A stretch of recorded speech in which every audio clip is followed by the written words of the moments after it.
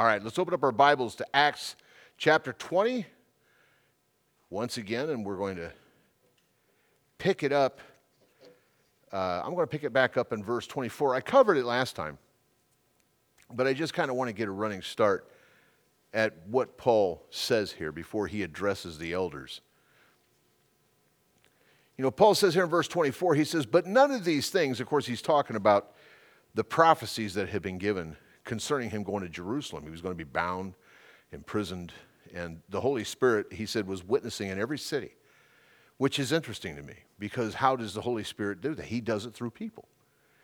You know, I was blessed here, was it last Sunday or a couple Sundays ago when Shirley, you know, she said, hey, she goes, I really feel the Holy Spirit telling me, you know, and we need to make time for stuff like that. That's important. You know, Paul said, how is it, brother, when you come together? Everybody has a psalm, everyone has a teaching. Let all things be done decently in order, but let all things be done. And so it's important that we understand it because that's how the Holy Spirit speaks to us. And he does it through people, his people. So the Holy Spirit was witnessing in every city that Paul was going to go to Jerusalem and that it wasn't going to fare well for him. He was going to wind up in prison. He was going to wind up bound and maybe even worse. But he said none of those things in verse 24, none of them moved me. Because the elders, they didn't want to see him go. They were trying to talk him out of it. Paul was actually got a little irritated about it. He says, neither count I my life dear unto myself, so that I might finish my course with joy, and the ministry which I have received of the Lord Jesus to testify the gospel of the grace of God. And I went into quite an in-depth commentary on the issue of the gospel of Jesus Christ. But one thing I want to add to that, for those who maybe missed the last broadcast, I was talking with a young man, a fairly young guy. Well, he's almost my age, so so in my humble opinion, he's a young man. So I was talking with him here recently, just a few days. And we were talking about the issue of just victory in Jesus. And he goes to another denomination, but a more formal, liturgical type church, if you understand what I'm saying. And he was talking about, his exact words to me was, sometimes I don't feel like a Christian. I don't feel worthy of salvation. And I said, and I started laughing. You know, I really did because I said, brother, you aren't worthy. You ought to feel like that. You're not. But you are if you've put your faith in Christ. It doesn't matter what you feel like. We don't walk by feelings. We walk by faith. And so that beginning of that conversation kind of took us over into the issue of victory. Because we sing the song, the hymn, we all know it, you know, victory in Jesus, my Savior. And that's the truth. But yet, if we don't understand how that occurs, so often we see people, another person told me here recently, whether it was today or maybe a little while back, but they were talking about in their particular fellowship that when the altar call is given every Sunday, that the altar is lined, but almost always with the same people. And I said, you know, I've seen this, you know, haven't seen it in this church, but I've seen it in many other churches where this tends to be the case, where people feel like they have to reestablish their salvation over and over and over again. Because why? They keep falling into that same sin cycle over and over again. In the gospel, which we know is the good news, right? It's good news. The gospel is good news. And the good news is that Jesus has paid it all for every sin, past, present, and future. Took care of it. It's gone. Never to be talked about or remembered again. So often people say, well, I'll go to the Lord and say, oh, Lord, I failed you again. And he's going to say, what are you talking about? Because it's that imputation, and I want to say this. I want to make sure you get this before we move on. Your victory in Jesus over anything, whether it's sin or something that you're just battling, whatever it might be, your victory in Jesus is through a vicarious life. Once you understand that Jesus lived that perfect life for you, once you get that, and that he has imputed the results of that perfect life to you by faith alone, he's given it to you. Jesus lived for 33 years, absolutely perfect, sinless life. And the Bible says that because he did that, he was righteous. So often we think of righteousness, we sang the song, righteousness, it's what I need. Well, absolutely, it's what you need. Because without perfect righteousness, no one will see God. But we can't obtain that by ourselves. It's impossible. The righteousness of man is like what? Filthy rags. How do we obtain it? We obtain it vicariously through Jesus Christ. Because Jesus kept the law perfectly, all 613 of them. He kept them perfectly, his whole life.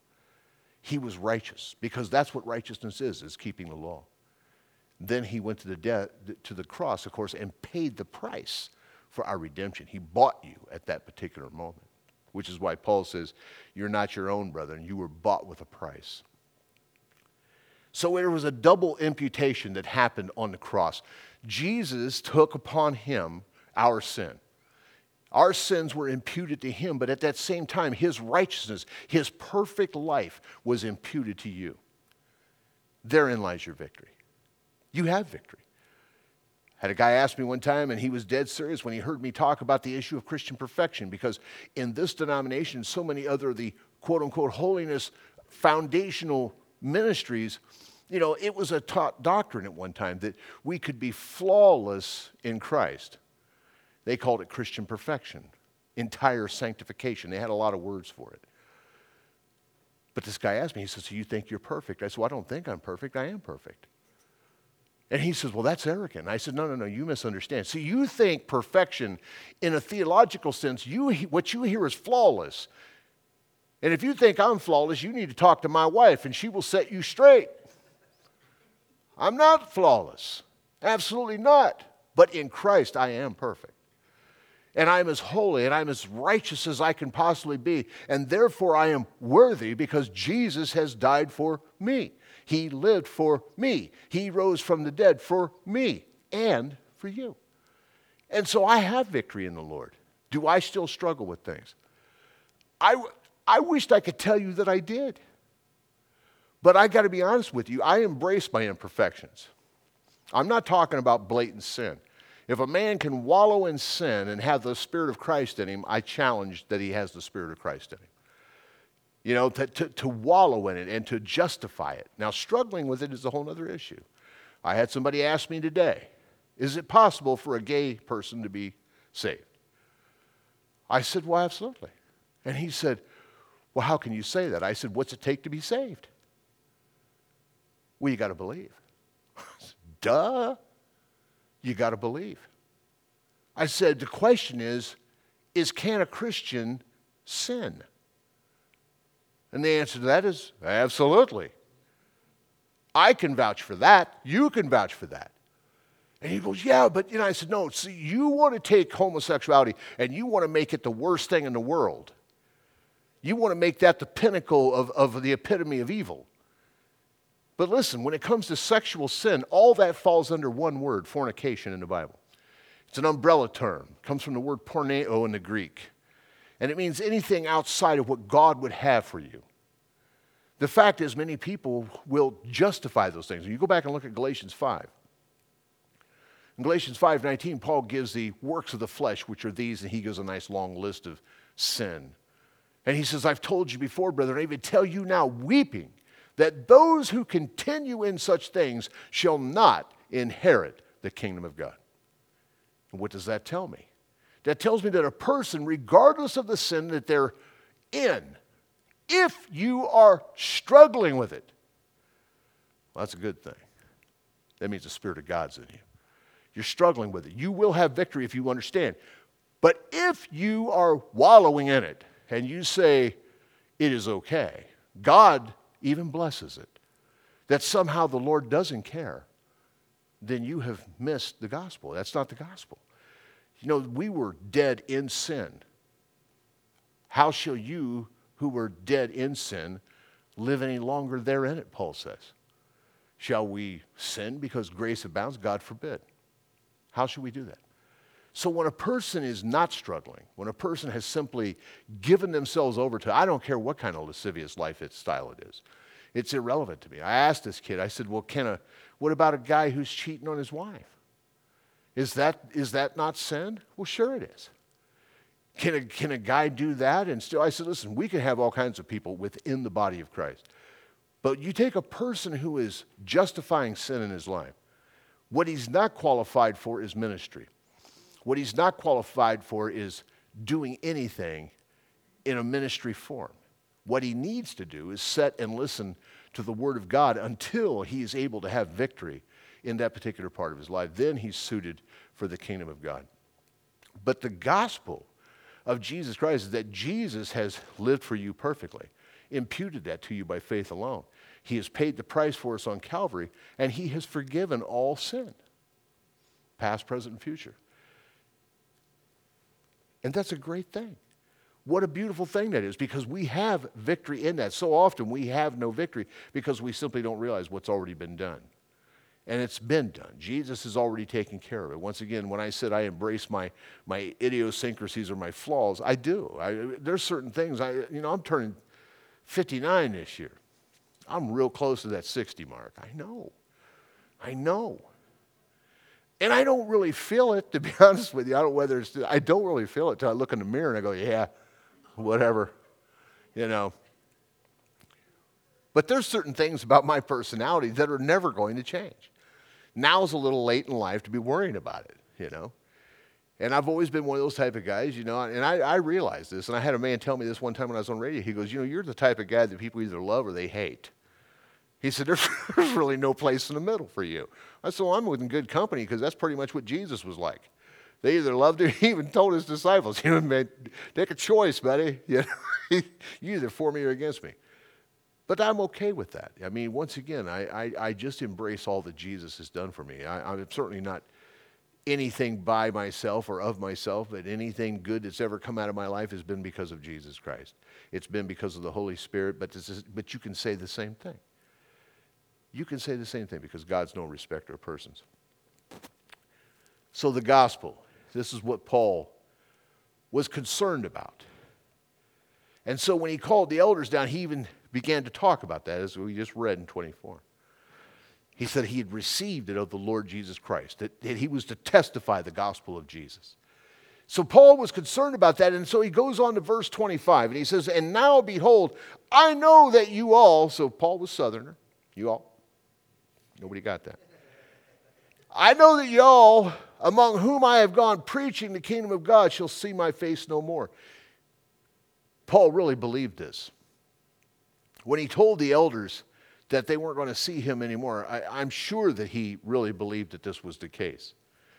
However, some of the early church historians say that Paul eventually made it back to Ephesus for a short time. And because when you get to the book, when we finally get to the end of the book of Acts, Luke kind of leaves us with Paul still being jailed. I mean, he's living in his own house, but he's under house arrest. And he's still there in Rome. But according to church history, what we know is secular history also, is that when Paul first went to Rome, that when he first encountered with Nero, who was the Caesar at that time, that Caesar actually acquitted Paul the first time he was there. He was acquitted. So he was released. Historians tell us that it was at that time that Paul evidently made it back to Ephesus for a short period of time. So he did see those guys. But during that time, Nero kind of went through a change. And it's interesting. Because when you read secular history and you look at Caesar Nero, when he first starts out as the emperor of Rome, he's not a bad guy. He actually does a lot of good things. Does a lot of creative things for the people. In the Gospel of Luke, Jesus told his disciples that they would stand before magistrates and before kings, and that they were not to take any thought beforehand of what they were going to say, for the Holy Ghost would give them what to say in that hour. You remember that, right? Paul took this very literally. If you remember right, when Paul was standing before Agrippa, he began to witness to him, to the point where Agrippa says, "Thou almost persuadest me to be a Christian." Paul said, "I would altogether that I could persuade you." Why? Because think of the influence. I do believe Paul had to be going through his mind, man, if I could influence this guy, this king, if we could get this man converted, Lord, what an influence this guy could have for the positive preaching of the gospel. So Paul did this in front of everybody. Anytime he got called up in front of chiefs or anything, he always preached the gospel. It was foremost, it was paramount in his ministry. So I don't think it's any stretch of the imagination to say that when he stood before Nero, that Paul preached the gospel. But church historians tell us that Nero rejected the gospel. And so even though Paul had been released, by the time he was released, he makes it back to Ephesus for a short period. But during that time, Nero goes through a very strange change in his life. He goes through such a change that when they write about him, today we would call it a mental disorder. Christians would call it possession. Matter of fact, to the point Nero became so evil that they gave him the moniker of the beast. They called him the beast. This is a guy who turned on Christianity so much, he would have Christians arrested, he would have them crucified, he would line his yard with the crucifixes and set them on fire, and he would ride his chariot up and down in the light of the fires of Christians burning on crosses. True. That's how bad he got. It was at that particular time that he calls for Paul to come back to stand before him. And of course, at that particular time, forthwith, Paul is beheaded at that particular time. But all indications is that he did, for the most part, probably make it back to Ephesus, even though at this particular time, he's telling these guys that they're not going to see him anymore. But church history tells us that he probably did, at least for a short period of time before he wound up going home to be with the Lord. But Nero rejecting the gospel, I've seen this happen, where people who are so antagonistic against the gospel that they open themselves up for a lot of evil influence.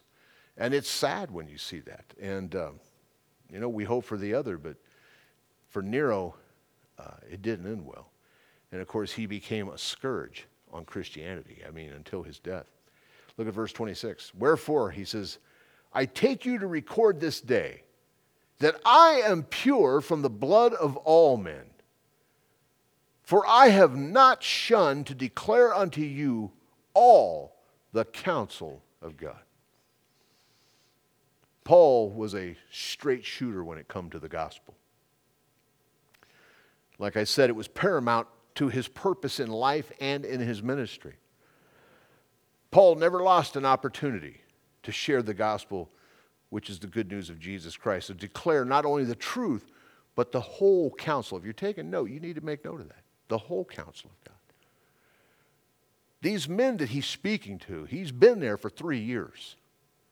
He's invested his time, not only showing them, as he's already said and we read, how to do it, but he's taught them, not only publicly, he said, but from house to house. And he's taken them through the scriptures, giving to them the full counsel, the whole counsel of God. In my humble opinion, any pastor who does not systematically take their church through the entire Word of God, if it's possible in his lifetime, could never stand before the Lord and make the same statement that Paul's making here, that I have not shunned to declare unto you the full counsel of God. The church is in dire need of teaching. Systematic theology is something that has went out the window. And it's been replaced with opinions on sociological issues of the day. You'll hear sermon after sermons from many pastors, on what's going on with Black Lives Matter, or what's going on with this and what's going on with that. And I'm not saying that it's not necessary to talk about those things, but they should be talked about in context of where you're teaching through at the Scripture. That's why expository, and we dealt with this early on in the study when I showed you the difference between exegetical and eisegetical teaching. The reason exegetical is so better and so much more spiritual and so much more nourishing in a spiritual sense is because regardless of what's happening in the church, what's ever happening in your life, you'll find that wherever we happen to be at that given moment is right where we need to be. It speaks to us. The Lord talks to us that way. So few of us, as we're going to see in latter chapters, Paul mentions having a trance, going into the trance when the Lord begins to speak to him. I've never had a trance. The only dreams I ever had, I think, were induced by too much pizza. I'm not sure that they had any spiritual. I have nothing against those things. I think that, the Bible speaks of those things. But for me, the Lord speaks to me through His Word. And that's good enough for me. I'm not against it. If the Lord ever wanted to give me a trance or a dream that was not induced by pizza that had some spiritual meaning to it, I'm open to it, But, for the most part, I'm good with just the Word of God. It speaks to me fine. So in verse 28, he says, "Take heed, therefore, unto yourselves, and to all," if you're taking, mark the word all there, "and to all the flock over which the Holy Ghost hath made you overseers." To what? "To feed the church of God, which He hath purchased with His own blood." Some of your Bibles might say with the blood of His own Son. Anybody's Bible say that? No? Everybody says what mine does? Some of your Bibles, if you're listening out there in radio, some of your Bibles say with the blood of His own Son. Sounds like a minor change, but this is what we call a deity verse. This makes Jesus God. When He says God purchased with His own blood, we know who He's talking about. He's talking about Jesus Christ. But I want to focus on what Paul says first, because Paul's actually driving home my last point. He gives these elders charge that they are to feed the church of God. It is increasingly difficult, today anyway, to find pastors who are genuinely feeding the flock of God. It's not because people are not hungry for the Word of God. I don't believe that for a moment. It's because, really, we have pastors behind pulpits who are just lazy. They're better suited for giving, what's the word I'm looking for? Like I said, opinions. About worldly things or videos or movies or whatever the case may be, but nothing from the Scriptures, the Word of God. It's getting harder and harder to find men who are dedicated to that. Thus, these type of guys know enough to be dangerous, to be honest. They know enough to get a paycheck. And the result is that the people of the church are starving. Quite frankly, it's beyond me why pastors don't understand the necessity to feed the flock and to take people through the Scriptures. I don't get why they don't get that. I think, as I had one pastor tell me years ago, who was sitting in my office, I tried that, Doug. He used to listen to me on radio all the time. He came in, he pastored one of the largest Pentecostal churches in that town. And he had started listening to me and listened to me for years and decided he wanted to come over and meet me. So he came over, and as we were having this discussion, I encouraged him. I said, "So where are you teaching through on the screen?" "Well, I'm doing a series on whatever." And I said, "But where are you teaching on Wednesday night? How are you taking your church through the Bible?" "Oh, I tried that one time." "You tried it? It didn't work?" Because that's what you're implying. "Oh, I tried it, but the people didn't like it." Wow, really? Seriously? I said, you know what the strange thing is? You told me you listen to my show every day. You told me that, Pastor. You listen to me every day. And every day I'm on the radio taking you through the Bible. You listen because it's the Word of God. It's good enough for you. But it isn't good enough for your congregation. That's crazy. He had a heart for it. He just didn't want to put the time in that it takes to take people through the Scriptures. And that's sad. Why? Because they were willing. They were willing to take less. And that's sad. You know the thing about a starving animal, right? Do you realize if an animal's starving, if it's starving, it'll eat anything. You take an animal past that point where it normally feeds on whatever. If it normally feeds on grass, if it normally feeds... I watched a video where they showed a deer. And we know deers are herbivores. They eat corn, they eat grass, they eat whatever. Saw the strangest video of one eating a bird. Eating a bird. Why? It was starving. When an animal starves, it'll eat anything. And you know what? When sheep starve, they'll eat anything. And when you have people in the body of Christ who are the sheep, the people of God, when they're starving to death, they will fall for anything. They'll get it where they think they'll eat anything. It's important that pastors understand that the growth of a church is dependent upon the Word of God. That the stability of a church is dependent upon the Word of God. That the spirituality of a church is dependent upon the Word of God. That's why Paul tells us, except the Lord build the house, those that labor do it in vain. But yet it's getting increasingly hard to find anybody who is dedicated to it. We'd rather have a piece of it than we would the whole thing. And that's sad. Look at verse 29. He says, For I know this, that after my departing shall grievous wolves enter in among you, not sparing the flock.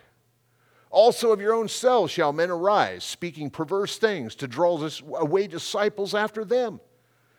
Therefore watch. And remember, he's talking to elders. He's talking to pastors.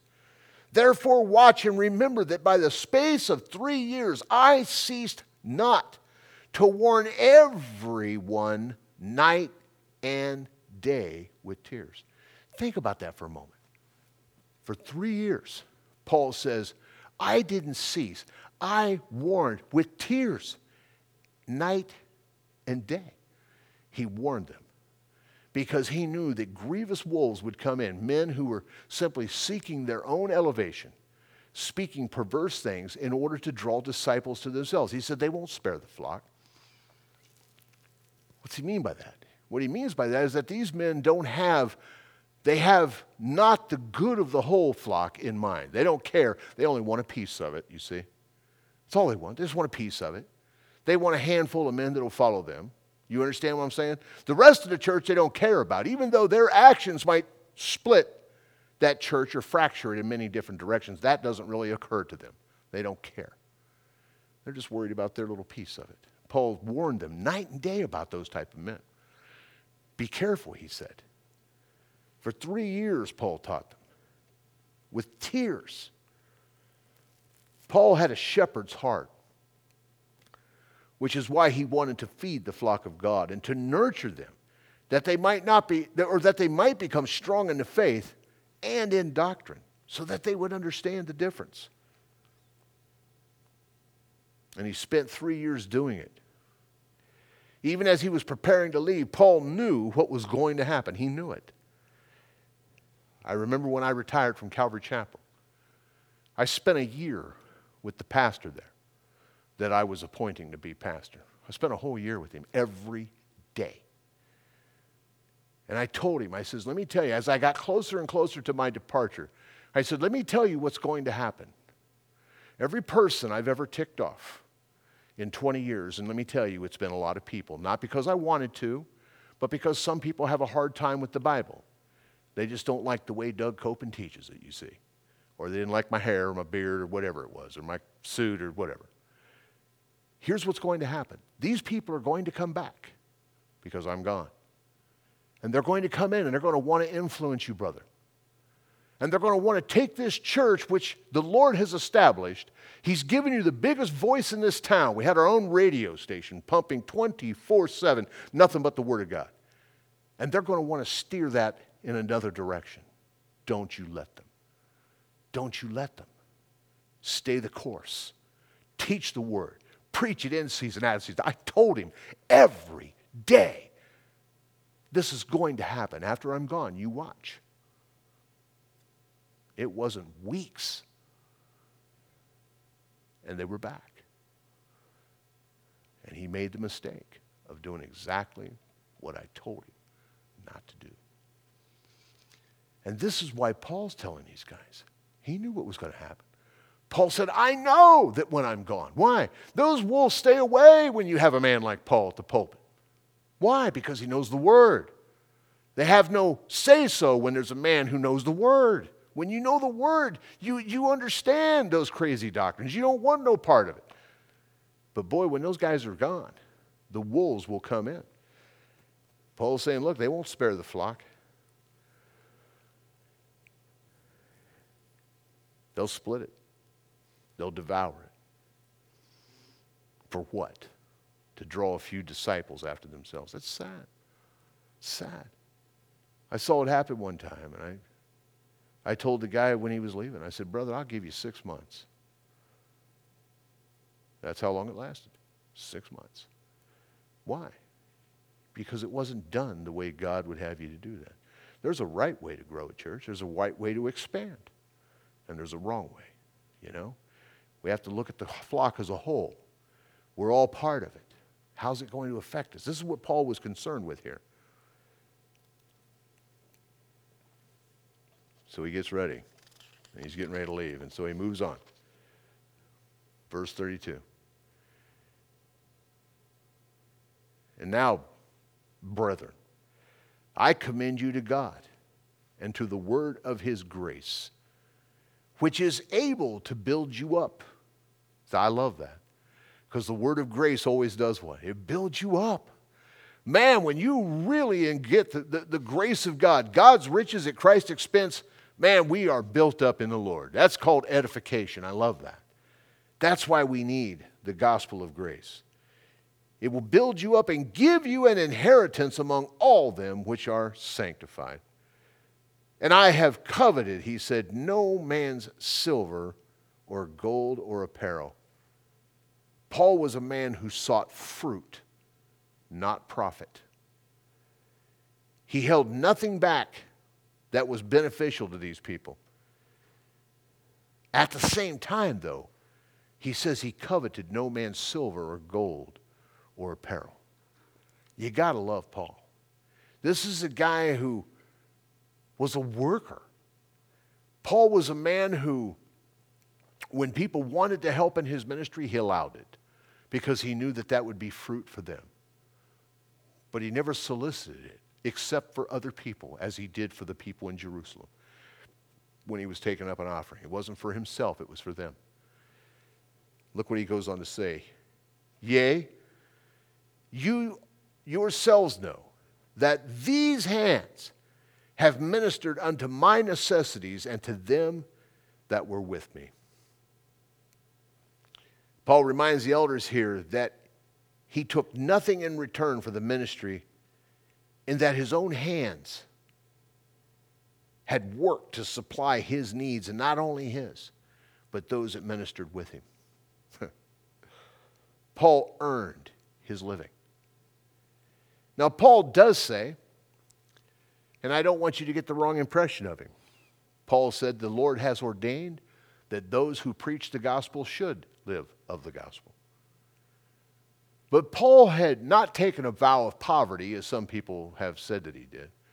What Paul was totally dependent upon Jesus Christ. And so he made the gospel of no charge. I've always admired that about him. I wanted to model my own ministry that way. I wanted to just let the Lord do it, you see. Let God do it. Where God guides, God provides. When people are benefited from your ministry, they will give to it. You don't have to ask them to do it. They'll do it. And Paul was like that. He said, you've seen that I've worked with my own hands, ministered to not only to my needs, but to those who were with me. One of the greatest problems, I think, within organized denominational churches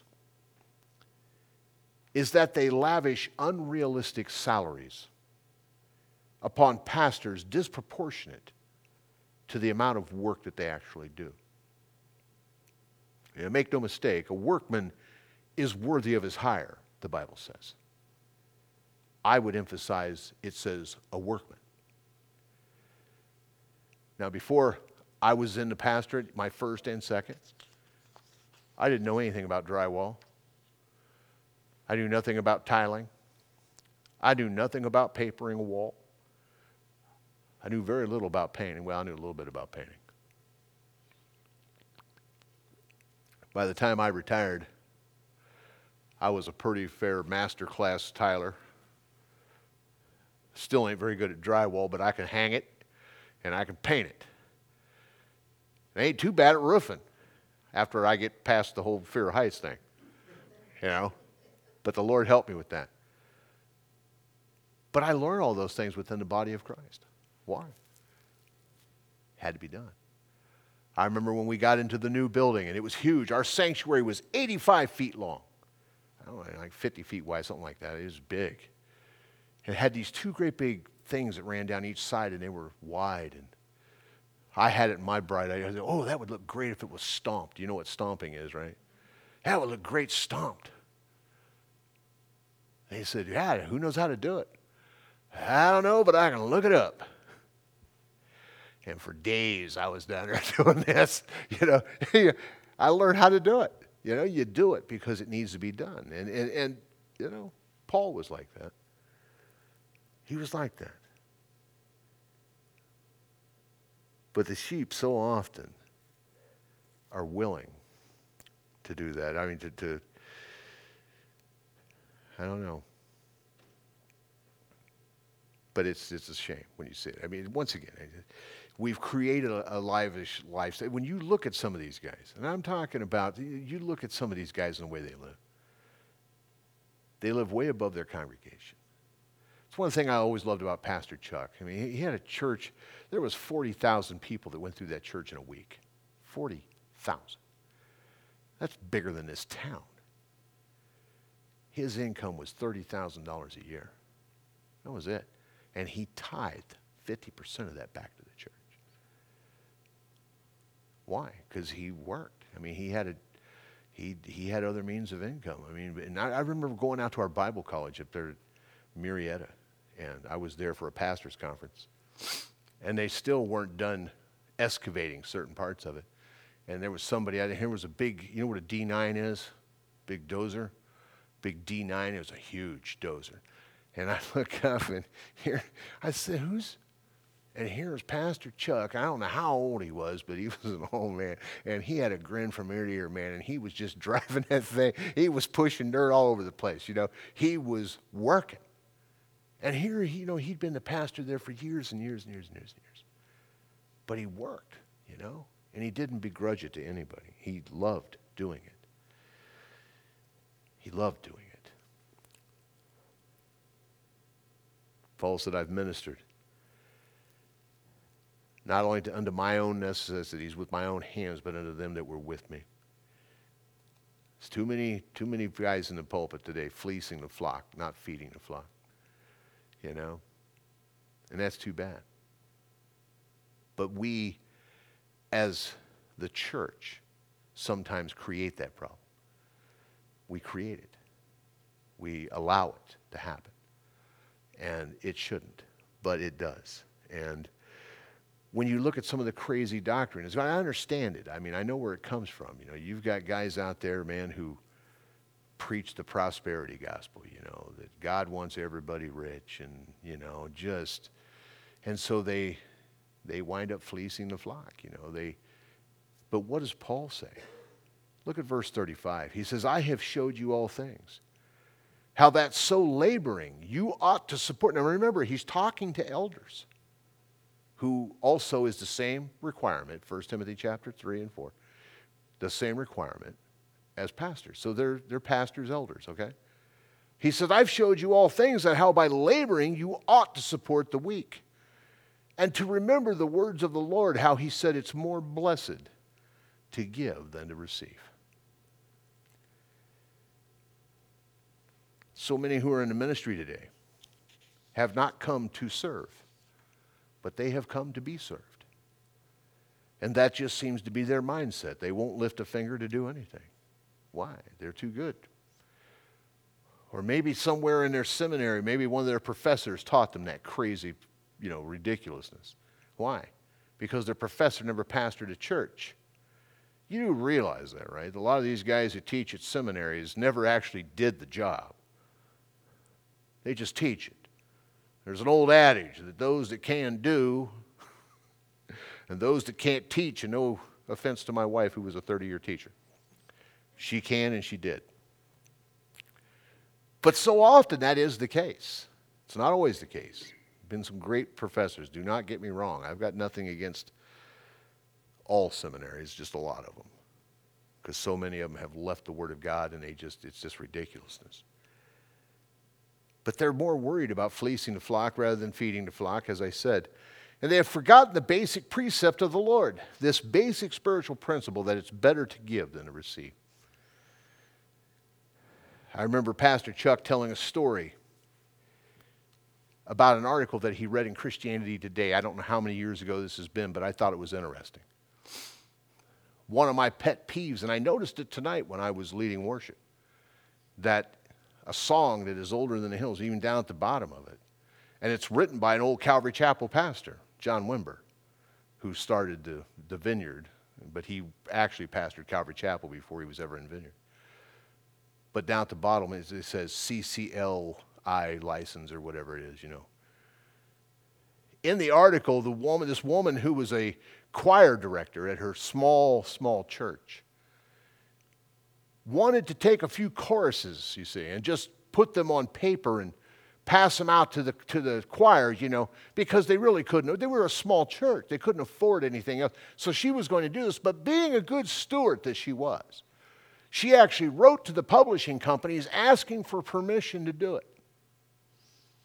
Every one of those publishing companies sent her back asking for royalties, except one. That publishing company was Maranatha Music. I say that with a little bit of pride because Maranatha came out of Calvary Chapel. But their philosophy was, they told her, this was in Christianity Today, they told her, absolutely, make copies as much as you want. Because it's our delight to give and not just to receive. Maranatha Music was one of those type of companies that if you couldn't afford a record, all you had to do was write them a letter and say, where can I get one of these at? They'd send it to you for free. I remember in the early years of Calvary Chapel, Pastor Chuck, we gave away thousands and thousands of tapes of teachings. Oh, there was always a suggested offering, but it wasn't mandatory, you see. Why? It's more blessed to give than to receive, especially in ministry. I've been on radio for a long time, and I remember listening to so many others, and so often, with not all of them, but with a lot of them, you hear the pleas, for contributions, and some of those guys are worse than others. There was years back when one guy was on there talking about, if we might not be here next week because, the budget's down and the money hasn't come in. So prayerfully, they're going to pull the plug, you see, if you don't write a check. Some of you might be too young to remember this one, but this one always cracked me up. And some of you listening by radio might not think it's funny, but I thought it was hilarious. But I have a sick sense of humor, so, bear with me. The Lord is one of my idiosyncrasies that I have embraced, and God loves me anyway and still uses me, so take it up with him. But I think we all know who Oral Roberts is, right? I remember years ago, Oral Roberts had mishandled all the money, of course, that he fleeced from the flocks that came into him. Because he started a medical school and everything. I mean, he had all kinds of stuff. Oral Roberts, one of the early faith prosperity teachers. But he had totally mishandled it to the tune of $8 million. And the bank was wanting their money. So Oral comes up with a great idea. Oral gets on the radio and has a huge audience, and he says, well, God said he's going to kill me. He didn't put it that way. That's my words. What he said was, the Lord's going to take me home if you don't give $8 million. You're laughing, But that's basically what he said, yeah. And listen, I would have said bye. Bye. If God's calling you home, brother, you might as well go. Yeah, why would you want to stay? If the Lord said, Doug, I'm calling you home, I'm going, let's do it now. I love my wife, but you know what? You'll press on. The Lord will take care of you. I guarantee it. But yeah, God's going to kill me if you don't give me $8 million. And you know what? There was some poor soul down in Florida. Some poor, extremely rich, deceived, who opened his checkbook and wrote a check for $8 million. Now, I'm sure he claimed the glory of God for that. Praise the Lord, I'm sure he said. God has provided. And I guess you can claim that. I wouldn't claim it because it gives God more glory when you don't make the need known, but to him, you see. And then God comes in and moves by the Holy Spirit through his people. And somebody says, you know what? There's a need over here, and the Lord's telling me. That gives God the glory. Or when it's just out of the blue and there is an absolute need. Maybe it is a large sum of money. I don't have a problem with that. We had ministries that needed large sums of money. But there was always that phone call that came out of nowhere going, hey, the Lord told me to give you a call. I loved standing up at the pulpit and saying, let me tell you what the Lord did. Because I could honestly say it. I hadn't mentioned it to anybody. I love it when God guides, God provides. I love that. But God blesses us, and how does he bless? Well, he does bless through his people. So often, within the body of Christ, we can get into an argument, or debate, if you will, about whether tithing is even a New Testament doctrine. I'm good with that debate. That's fine. Debate it. One thing that cannot be debated is that people who are genuinely servants of the Lord are givers. That can't be debated. Because it's a natural state for a Christian. God blesses us, not so that it flows to us, but so that it flows through us. And thus we become a conduit for blessing to everybody around us, not just to the church, but to those outside of it. And those things are good when they're done right, when they're done by the power of the Holy Spirit. You can do it the other way. But I don't think that you can give God total credit for it when you made something happen. When you did it yourself. When the Lord's doing it, oh yeah, praise the Lord. It's so cool to watch him do it too. Dave actually told a story this morning, which I thought was pretty cool. He said one of his friends was talking about some ministry they were doing. He goes, I'm not worried about if God's going to pay for it. I'm just kind of curious to know how he's going to do it. Now, I've been there. I thought, well, absolutely. I'm not worried that the Lord's going to take care of it. He's going to take care of it. If it's him, he's going to. And you can always bank on it. If it's God, you can't withstand it. If it's of men, it'll come to nothing. But if it's of God, you can't withstand it. God will supply, God will guide. But it is cool to watch him do it, because sometimes he does it through the strangest ways. And in ways that I wouldn't even thought of. But let's go ahead and finish this up. Verse 36, and when he had thus spoken, he knelt down and prayed with them all. And they all wept sore and fell on Paul's neck and kissed him, sorrowing most of all for the words which he spake, that they should see his face no more. And they accompanied him unto the ship. And so Paul ends his exhortation to these guys by kneeling down and praying with them. Paul genuinely was concerned about them. He loved them. Been with them for 3 years. And when you've been not only with somebody, but you've been through the word with somebody, and you build that relationship, it becomes it's more family than it's anything. And you kind of, I understand his feeling. Read ahead, because he's going back to Jerusalem. He's going to be taking the offering. And when he gets there, you're going to see that everything the Holy Spirit warned him about happens. And then some. Father, we love you. Lord, help us to maintain an attitude of servitude, Lord, as Paul the Apostle did. Even though it was lawful for him, Lord, to take whatever liberty that he wanted as the other apostles did, yet he didn't do it, that he might make the gospel of no charge. But yet, Lord Father, you supplied his ministry in so many ways. Not only by working with his own hands, but you did it through people. Lord Father, help us to be the type of people who are just simply led by your Spirit. That we might incorporate the philosophy that Jesus taught, Lord Father, that it's more blessed to give than to receive. We love blessing people, Lord. And we thank you when we're able to do it. Because it's only by your Spirit that we even have the mind to do it and the heart to do it. We ask that you would bless your people, Lord Father. In Jesus' name, amen.